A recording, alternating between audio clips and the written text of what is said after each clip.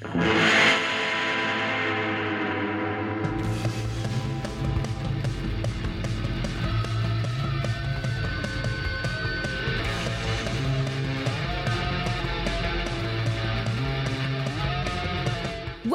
to Gleaming the Tube, the podcast where Kevin and Mike watch a film in which somebody rides a skateboard at some point. Finally, a podcast where people talk about movies. Hello, Michael. Hello, Kevin. 1994's The Crow, based on the comic book series by James O'Barr, tells the story of Eric Draven, who's resurrected 1 year after he and his fiancée are brutally murdered in order to paint his face like a mime, don his tightest leather pants, and then exact revenge on those who done wronged him. And one of the characters skateboards a whole lot. And here to discuss this film with us this week, we have a special guest. We have Gary Mitchell. Hello. Hello. It is good to be here. So Gary, you're involved in a lot of stuff these days, fingers in many pies. So why don't you walk us through? Yeah, I am fingering the pie, if you know what I mean. we know what you mean. But yes, I am the main thing people know would be I am the co-director of the American Sci-Fi Classics track at DragonCon, along with Joe Crow. Hey, and where we do stuff every DragonCon. I am also head of a fan group of theater and live performance nerds who. We have a Facebook group, and we're pushing to try to get more theater programming and possibly a track at DragonCon. Fingers crossed. I am also a producer and co-host for the Good to Be a Geek Network, where with my lovely fiancée Jessa Phillips, where I am the co-host and producer of a horror podcast called A Podcast of Amontillado. Damn. Which I could not believe that pun had not been grabbed by the time I got to it. When do you sleep? The last time you were on the show, I marveled at the pun that's involved in that. The name of that podcast, that is impressive. Yeah, that's a full docket, my friend. Many pies. Indeed. And Kevin's sleep is for the weak. It's true. And lunch hour at work. So Gary, when we were talking about having you come on again, and I said, these are some of the movies we're considering, and you really kind of shine to The Crow. So is this a movie that you're a longtime fan of? Is this something that you have a lot to say about? I have so much to say about this. Anybody who knows me knows my favorite movie is John Carpenter's The Thing. Number 2 slot is always kind of a knife fight between The Crow and Oh Brother, Where Art Thou? Wow. Okay. Heavy company. It just depends on my mood. I mean, I fell in love with the Crow property when the third and final issue of the comic was about to come out, and there was an article about it in one of the comics magazines. It might have been Hero Illustrated, and it was talking about this indie comic that was coming out, and the final issue had been taking a long time, and it had the art from it. And I tracked it down, and the trade paperback was just coming out. So we're talking like 92, 93. It's a little fuzzy. Trade paperbacks weren't that common back then either. No, it was a big deal. And especially because indie comics were not a big thing at that time either. I mean, Image didn't exist yet. It was Marvel, DC, and something you ran off of Xerox. But then, and so I fell in love with the comic, and then the movie hit and just hit me. And I saw it 13 times in the theater. Wow. Now, mind you, I was working for a movie theater at the time, so I didn't pay for any of them, but still, I saw it 13 times. The 13th time was when they re-released it for Halloween weekend that year as a special, one night only. Nice. That's good symmetry there, the 13th time. And yeah, that plays.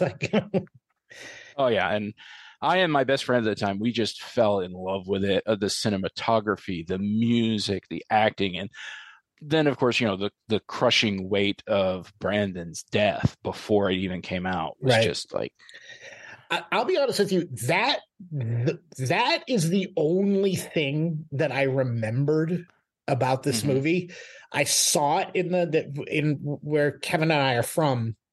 there was a theater that would play sort of second run films after their initial run, and it was the $2 theater, and I saw. Yeah, I worked there. Oh, you did? That's right. You worked at the Apple Valley. So Apple Valley Cinema, shout out.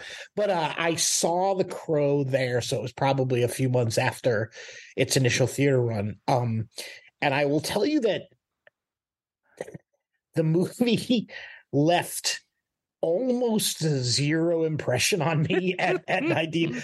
I disliked it for all of the reasons I think that like a sort of a wannabe cool guy punk rock skateboarder kid would not like a movie like that when they were 19. And I honestly thought, and I hate to lay into it so bad because you are such a fan, but hey, go for it, man. I watched it again yesterday and today, and I honestly thought that there was going to be two scenarios. That either A, I would watch it and realize that I was wrong and that the movie is actually fucking amazing and that I was just being a dick because I was 19 and that your job at 19 is to not like things. Or B, that I would be able to like appreciate it in at least a way that it was like an interesting time capsule. And I can tell you that neither of those things are true. I did not like the movie this time around either. I thought it failed.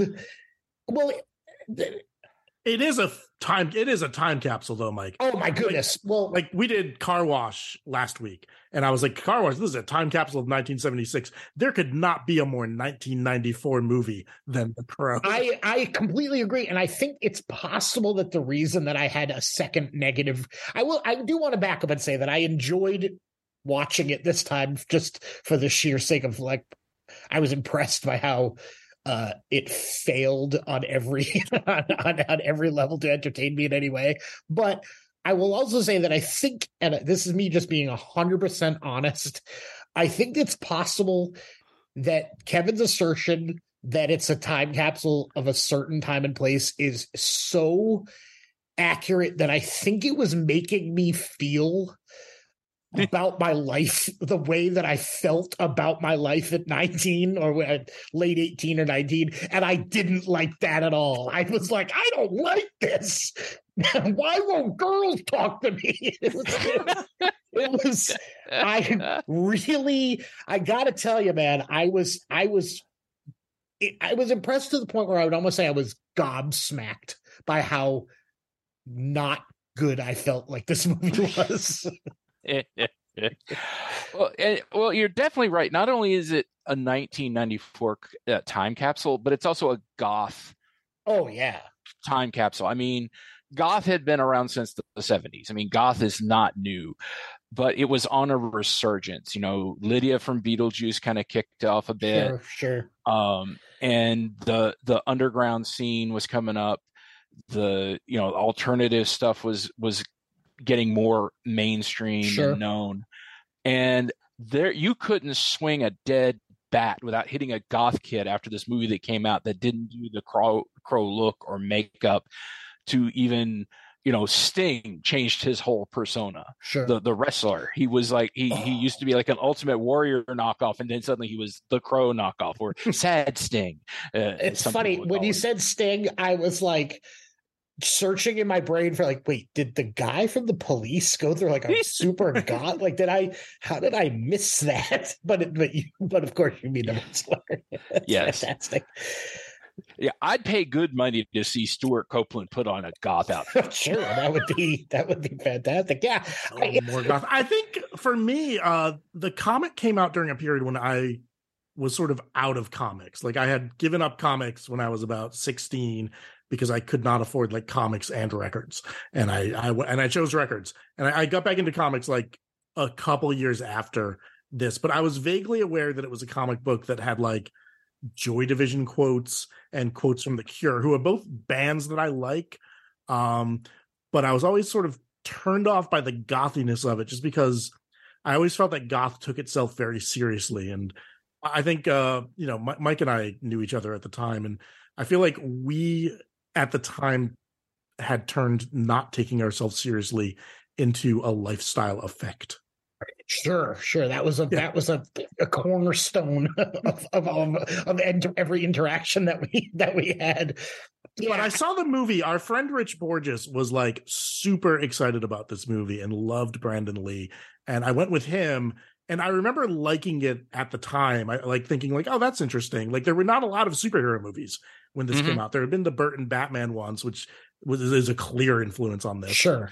But there wasn't too much else. And I remember kind of liking it at the time, but not feeling the need to like see it again. So I have not watched this since it first came out. And, you know, I watched it last night, and I was just struck by how deeply silly this movie is. Really? I like, if you had asked me the day before yesterday, Mike, do you remember that there is a scene where the Crow is standing atop his apartment building playing the electric guitar shirtless in the rain? I would have said there's no fucking way that's actually, like, it'd be one of those things that you would like say that in a joke, like mocking way of the movie. But then it happened, and I was like standing up cheering, like, yes, that's real. He's doing that. It happens twice. Yes.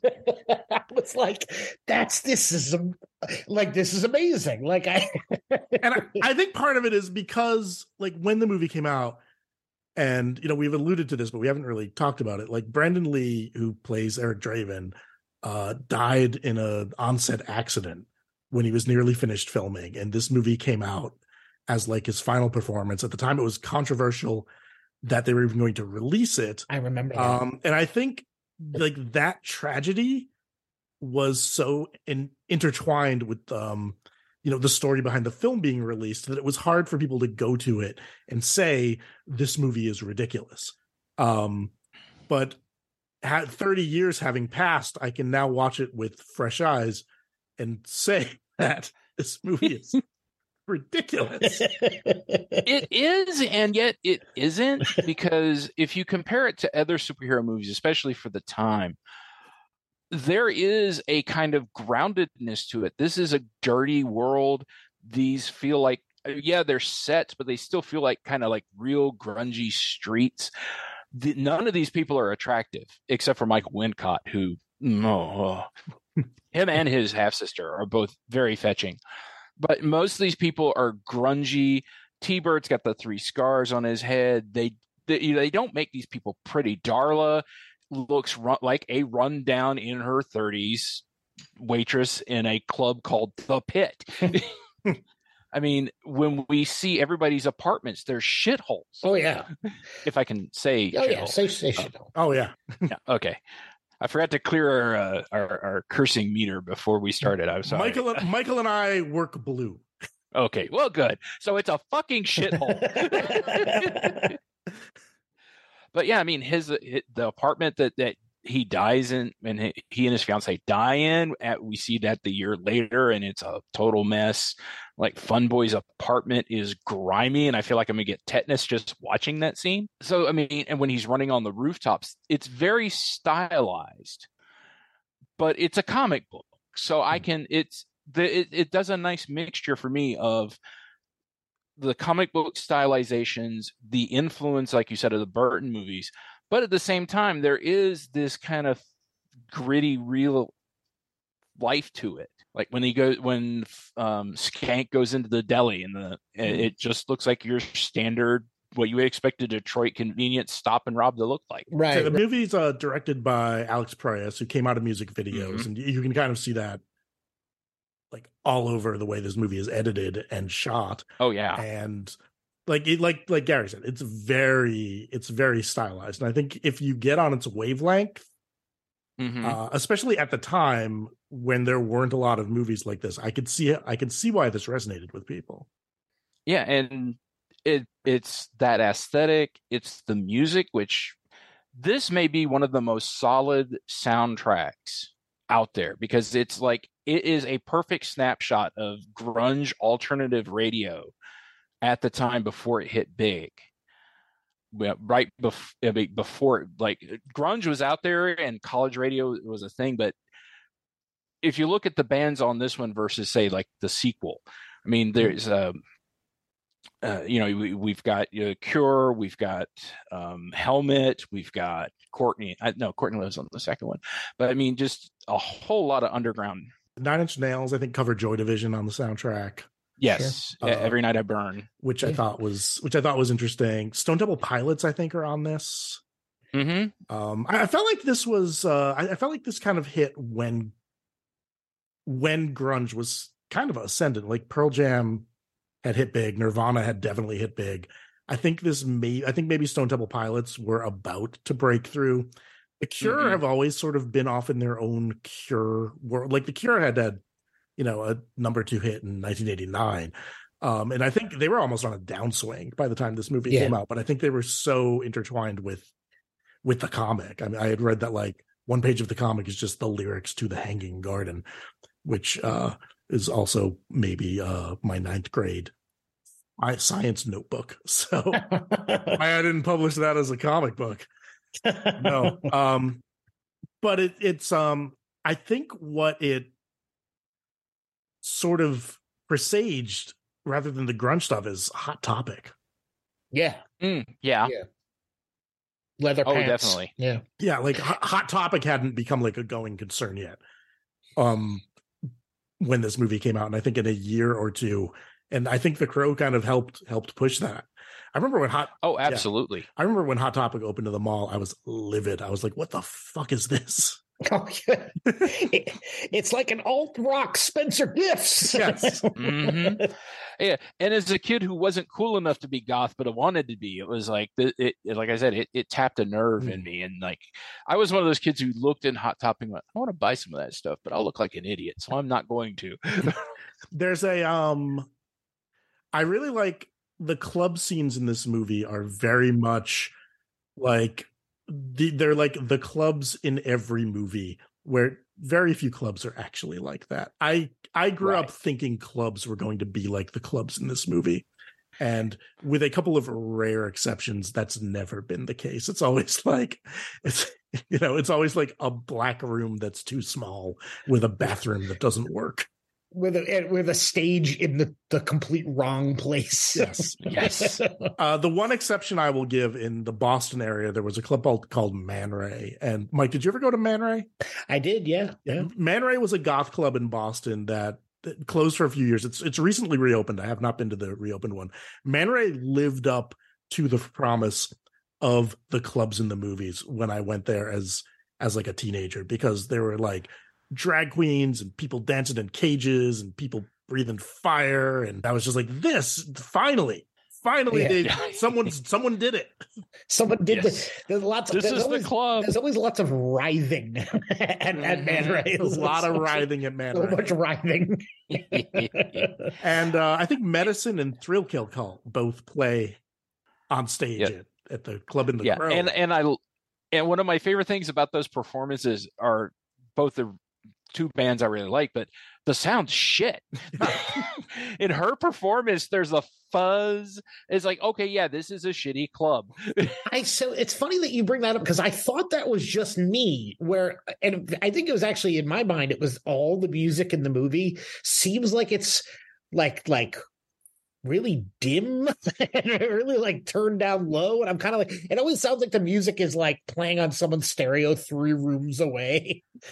Well, that's actually one of the things I do like about the movie is almost all of the soundtrack songs are being played in the movie. It's what is it called? Diegetic soundtrack. Yeah. Where, I mean, like for when Fun Boy gets killed and they're listening to Golgotha Tenement Blues, that's playing on his stereo.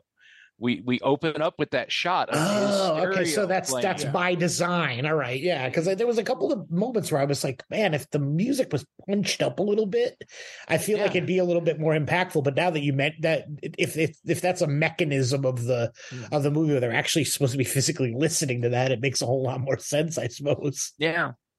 The Rage Against the Machine song is playing off one guy's radio in the background. Right.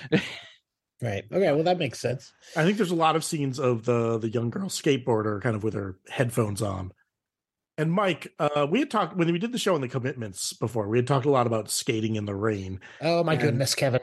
It's always raining in this movie. In fact, it's more like surfing than skating. I will say this: one of the as a 18 and 19-year-old skateboarder kid watching this movie, one of the biggest pet peeves. You just don't do that. You don't get your board completely wet and waterlogged. I remember as a kid seeing the movie and thinking that there were these like two unforgivable crimes committed on screen at the peril of skateboarding, and one of them was the wet skateboard just destroyed me, that you would just ride your skateboard through a puddle and ruin the bearings and the wood would get all waterlogged. And I mean, I understand for the character it was more of a mode of transportation and almost sort of like a totem, like a teddy bear, but still you're not getting that board wet. And then the other thing that I saw it again yesterday and it bothered me so much is that the approach that the skateboarder character kid employs when they're pushing their skateboard is what we call in skateboarding pushing Mongo, which is that any aesthetically aware, self-respecting skateboarder on the planet knows that you push with your back foot, with your front foot at the front of the board, and sort of adding to the momentum by pumping with your front leg. And this kid is pushing with the front foot, with the back foot planted on the board. And it is one of the most aesthetically disturbing things that there are entire websites dedicated to people arguing over Mongo versus regular pushing. And it's just an atrocity. It's like you want to, I remember being as a kid in this theater seeing it, be like, oh my God, she's pushing Mongo. That's just unforgivable. Okay. See, and I find that absolutely wonderful to hear from you, because there was a lady I met a few years later who was a big skateboarder, and I was talking to her, and I mentioned that I love The Crow, and she's like, I hate that movie. I can't stand it. I went, why? She says, because the actress versus the stunt person, one is riding goofy foot and the other was riding regular, and I can't stand that it's not doing. It's obviously not the same person. Yeah, in every way possible, I am a pretty liberal, open-minded cat.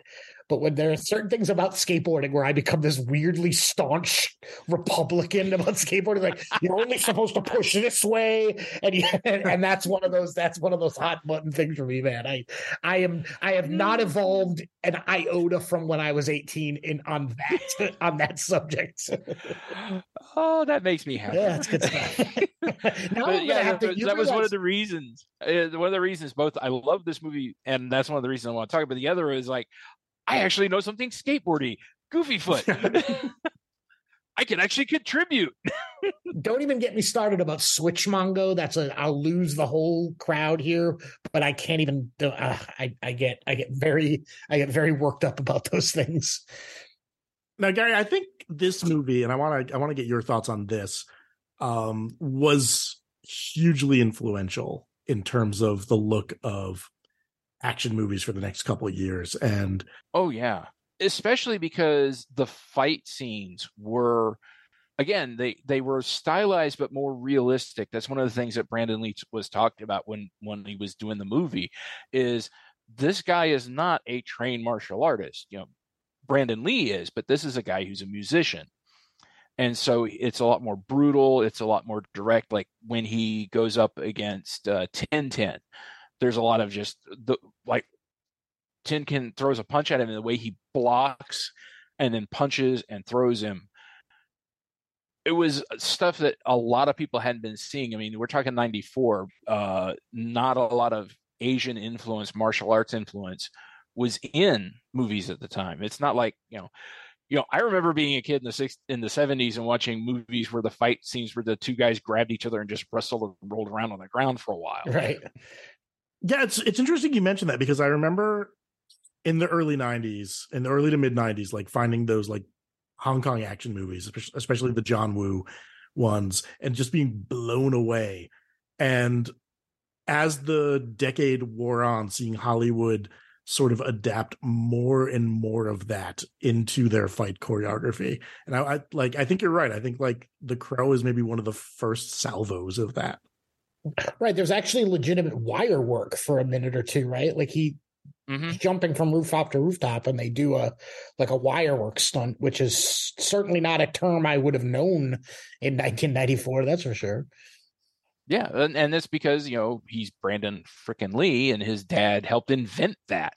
A lot of that. I mean, there's a lot of influence there. Brandon Lee is Bruce Lee. I don't know if you've ever heard of Bruce Lee, but he's Bruce Lee's son, just for the people listening who don't know that. Yeah, and it's so tragic. They both died so young, and that was another reason this movie kind of got an underground or unseemly popularity, because there were a lot of people who like, there's a curse in the family. Sure. And I think Dragon, the Bruce Lee story movie, had come out maybe the year before or around the same time, because I remember that was also playing at the $2 movie theater I worked at.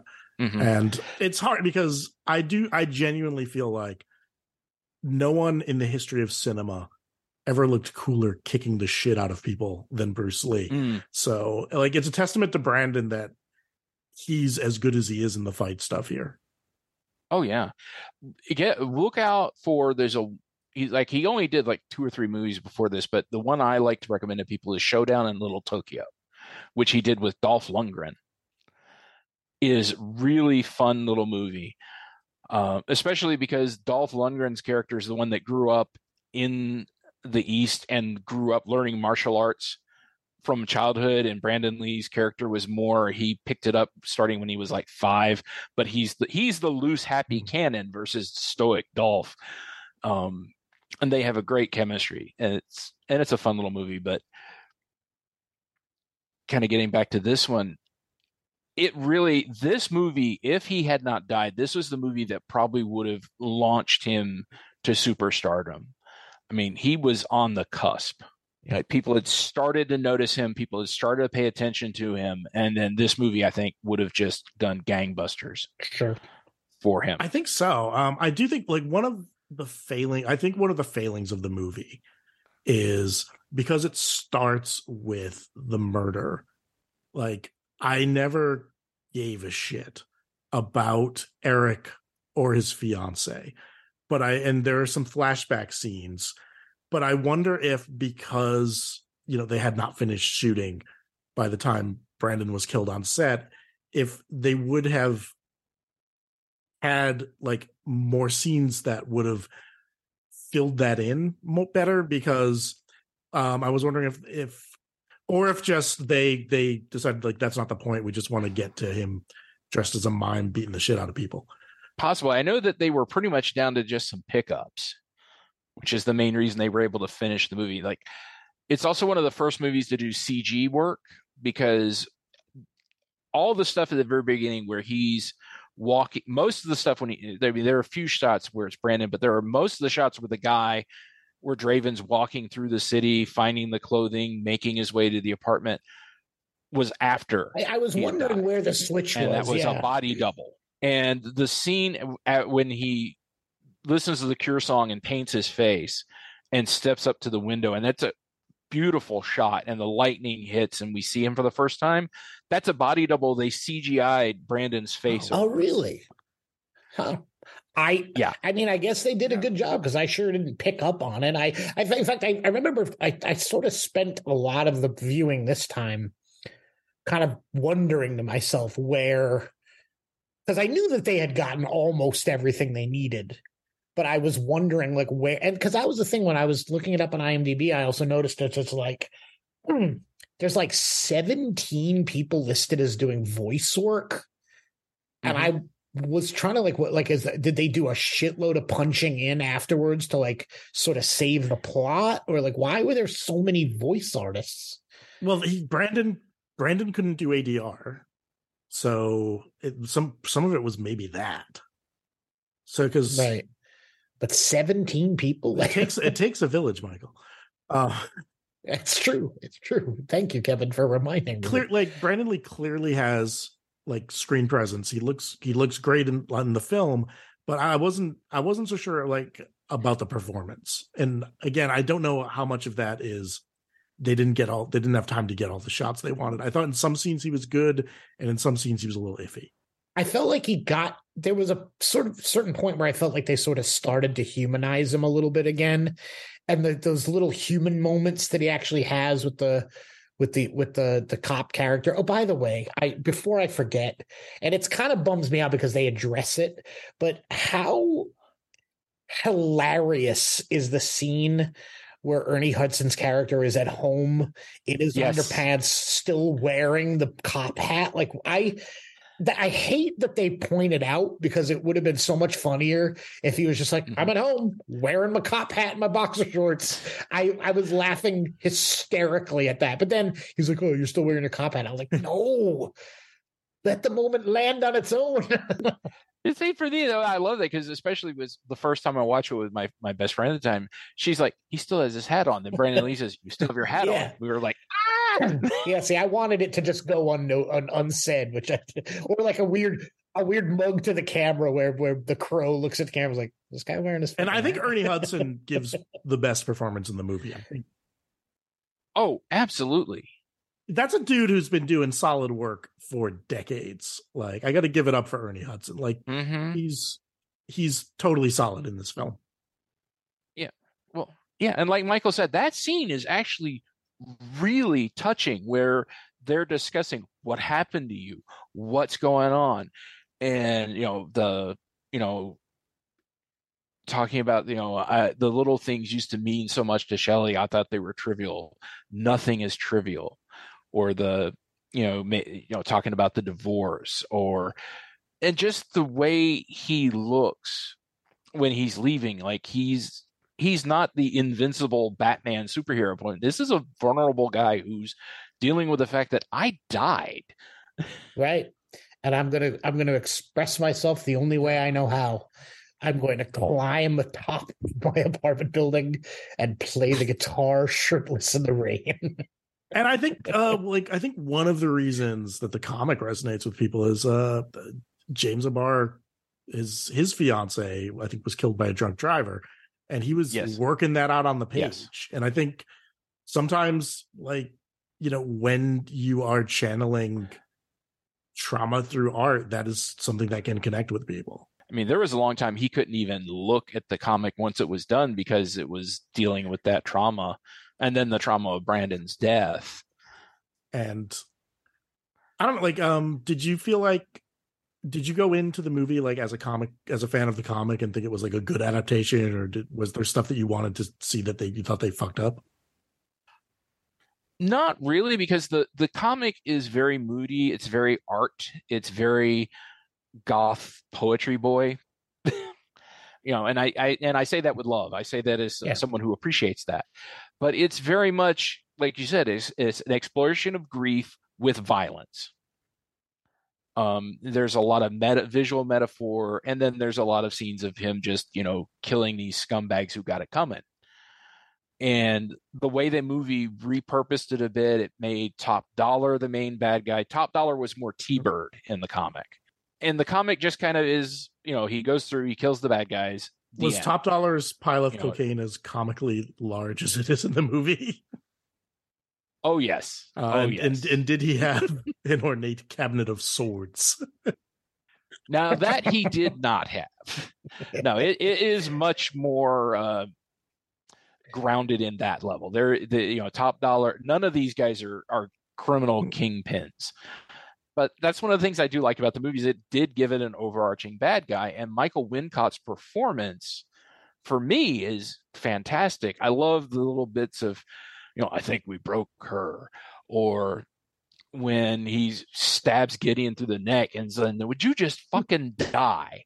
And then the sword slash lightning rod fight on the top of the church at the end. And Bai Ling is his sister, who had a very small role in, I think, the Star Wars prequels too. Yes, I thought she was a lot of fun, where she's like, the Raven gives him power. I thought she reminded me of and I know the Crow came back as like one of those hour-long syndicated action shows shot in Canada. But she reminded me of a character from one of those shows. I don't know, man. Wet leather pants started making me he must be chafing like a bear in those pants. Well, you see, when you're a supernatural being, chafing isn't, a thing anymore. You're right. You guys are bringing up really good points. I also think there's a really funny human little scene where when the Ernie Hudson's character buys the little girl a hot dog, and she seems like she's having a hard time with the hot dog, and I don't know what's going on there. She doesn't seem to know how to bite into a hot dog, and I have to say, this movie changed the way I eat hot dogs. Every time I have a hot dog now, I hear Ernie Hudson in the back of my head going, "The mustard goes underneath." Yeah. To this day, 30 years later. It's funny. Only a couple of years ago that I wouldn't it be much easier if you just put the condiments on first and then the hot dog on top of it? It's brilliant. And let's thank Ernie Hudson for that. I mean, he's been doing a lot of good work. I think Ernie Hudson was my favorite part of the whole movie. Yeah, he's fantastic. I mean, when he meets him after the pawn shop blows up and the crow scampers off and he's like, looking like a mine from hell. At least he didn't do that walking into the wind shit. I hate that. It's good stuff. It's a solid line. Yeah, there's so much of this. I wonder if it was Ernie ad-libbing. Oh, I'm sure. He's like, look, I'm going to go a little off script here because I'm Ernie fucking Hudson. Yeah. And that's what you paid for. The E train is leaving the station. Get on board. That's what I'm sure that was the spirit of it. Now, Gary, I've never seen any of the sequels to this. Don't. Okay, so let me tell you this story. When my friend and I, who fell in love with this movie, we went to go see the second one when it came out at the theater. We walked in, watched the movie. We walked out. I noticed people who were coming in to watch the next showing. We went and sat in her car, and we spent so long ragging on and tearing apart how awful the movie was and how we hated every minute of it, to the point at one point I looked up and the people that were coming in as we were leaving from their movie. We spent more time talking about and complaining about the movie than the movie runtime. See what people did before podcasts? Yes. Would you say that the second Crow movie is for the birds? Oh, I would indeed. Could you say that it's for the birds? I would say that it's definitely for the birds. Nice. That's the pull quote right there. There it is. We got it. Yeah. We got it. Yeah, and I remember the third one was being debuted at Dragon Con around 2000, 2001. I think it might have been 2002, but my friend Joe Crow and Shane Ivey, who were the brains behind Hecklers at the time, or not Hecklers, Zealot at the time, they got to go see it at that. It was playing as a preview showing on like the Friday night and the Saturday night. And they saw it on the Friday, and then I saw them at Saturday, and I'm like, I'm going to go see The Crow tonight. And they were like, no, don't. For the love of God, don't let our pain go be in vain. I did eventually watch it, but Michael Boreanaz can't save it. It's rotten. And they just go downhill from there. I have not seen the TV series. I hear it's okay. I know the guy who was the Master Chef character in the American Iron Chef series. Yeah, is the Crow character in it. He was also in John Wick 3 recently. Oh, the sushi assassin. I think I've only ever seen the first John Wick movie. So yeah, and I like him. He's a good actor, but I just never found the time for the TV series. Right. I was like, no, I love the first one, and I leave it at that. There's only so much time. There's too much good television for to waste time on a possibly mediocre The Crow TV show, right? With a lot of franchises, I find sometimes it's best just to stick with the first installment and ignore everything that comes after. Yeah, just let it dangle. As those returns diminish. You gotta jump off there. It's the rare sequel that's good or better. Empire looms at us, and that's the only one that comes to mind. I like the second Planet of the Apes movie. The of the original series. I really like the second Planet of the Apes. I think that holds up. Yeah, Beneath Planet of the Apes. Yeah. Okay, yeah, so I'm going to actually contradict what we just said, because Beneath and Escape are both really, really good movies. Then they start hitting diminishing returns, but those first three apes, yeah, there's always the outliers, right? It's figuring out when to get out. Yeah. Right. Like the sixth Ma and Pa Kettle movie is about the time to bail. But getting back to The Crow, I love this movie. I mean, it is. I've got if I was recording in my bedroom, I have a signed J.O. Barr print of The Crow. I have a giant 18 by 17 another art piece by him. I have the Mezco 112 collective $80 The Crow figure. I've got the McFarlane Toys figure. I've got every version of media they've released it on. Oh, wow. And the 4K is coming, I think. Yes. Sweet. Yeah, I would go on record and say that I enjoyed not enjoying The Crow very, very much. I thought it was an interesting watch. I was never bored. Mm-hmm. True. And which is like the most unforgivable thing a movie can be for me. Yeah. I'd much rather hate it. At least you feel something. Right. Like we watched like Righteous Kill, and that was just punishing to watch. This was there was always something really crazy happening on screen, so I was engaged. Like, he's playing guitar on the roof. That's ridiculous. Oh, I love in the car chase when the two cops are sitting there and the guy's like can't even legally call it cream, and then gets the coffee all over him, or when Skank's driving trying to wipe the misting off, which I've done that. I can't see, and the window handle comes off, and he's like, "The damn foreign cars!" Yeah, it's a very strange movie. Well, Gary, thank you for joining us to discuss The Crow. I think you brought some needed perspective in terms of like a much needed perspective on it. So this episode did not just devolve into Mike and I going like, he plays guitar on the roof. Right. And that would have been a little rough listen. It would have been a 12-minute episode. This movie was terrible. Good night. Yeah, and I haven't even begun to gush over this movie. If you guys just want to leave and keep the recording going, I'll go for like do a supplementary episode of you just and another thing.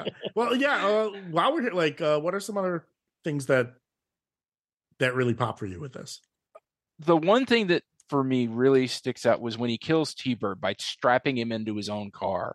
And T-Bird's going, "Why are you making a big deal out of this? Why are you doing this to me?"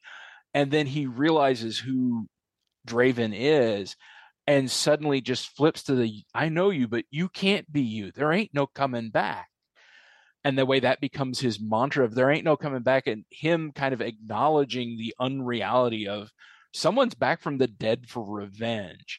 That can't happen. And then what does the implications of that? And he quotes the Paradise Lost, which he read in their apartment. At last the devil stood and felt how awful goodness is. And that for me, that's why you hire that actor. And which we didn't even mention that it's the guy from the Warriors. Come out and play. Oh yeah, shit, yeah, yeah. But I love the way the dialogue is very stylized. The way when he goes to report in that Tintin's been killed, he's like, "I've come to tell you that one of my crew got himself perished," which sounds like a Deadwood line. Yeah. Like someone stuck all his knives in his internal organs in alphabetical order. Were the knives in alphabetical order or the organs in alphabetical order? The organs. Okay. Yeah, somebody stuck all his knives and all his organs in alphabetical order. As I was wondering if his knives had names and probably. But I love when Tintin is selling stuff to the pawn shop guy, and the pawn shop's like, "Oh, this leather purse," and he's like, "Leather," and he's like, "Yeah, is this a blood stain?" Forget about what's that actor's name who runs the pawn shop. I like that guy. He's great in all the John Polito. Possibly, he's so good in all those Coen Brothers movies. It was nice to see him. Yeah, he plays a scumbag very well, and we haven't even mentioned Tony Todd.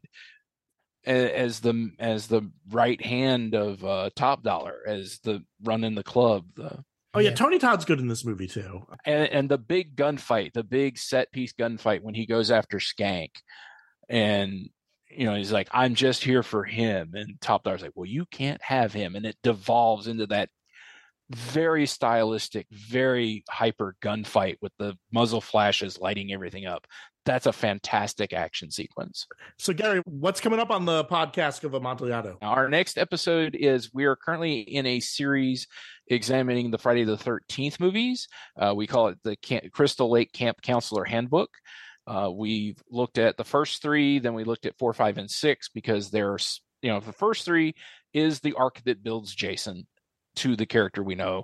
4, 5, and 6 is the Tommy Jarvis arc. And then this Tuesday, I'm not sure when you're releasing, but the next episode that will be out as of the time of this recording is our look at 7 and 8 with Sean Rosado and his wife Laura Rosado, and examining the highs and lows of Jason versus Carrie and Jason Takes Manhattan, also known as Jason Just Takes a Boat Ride, because he doesn't get to Manhattan until an hour and 4 minutes into this 86-minute movie.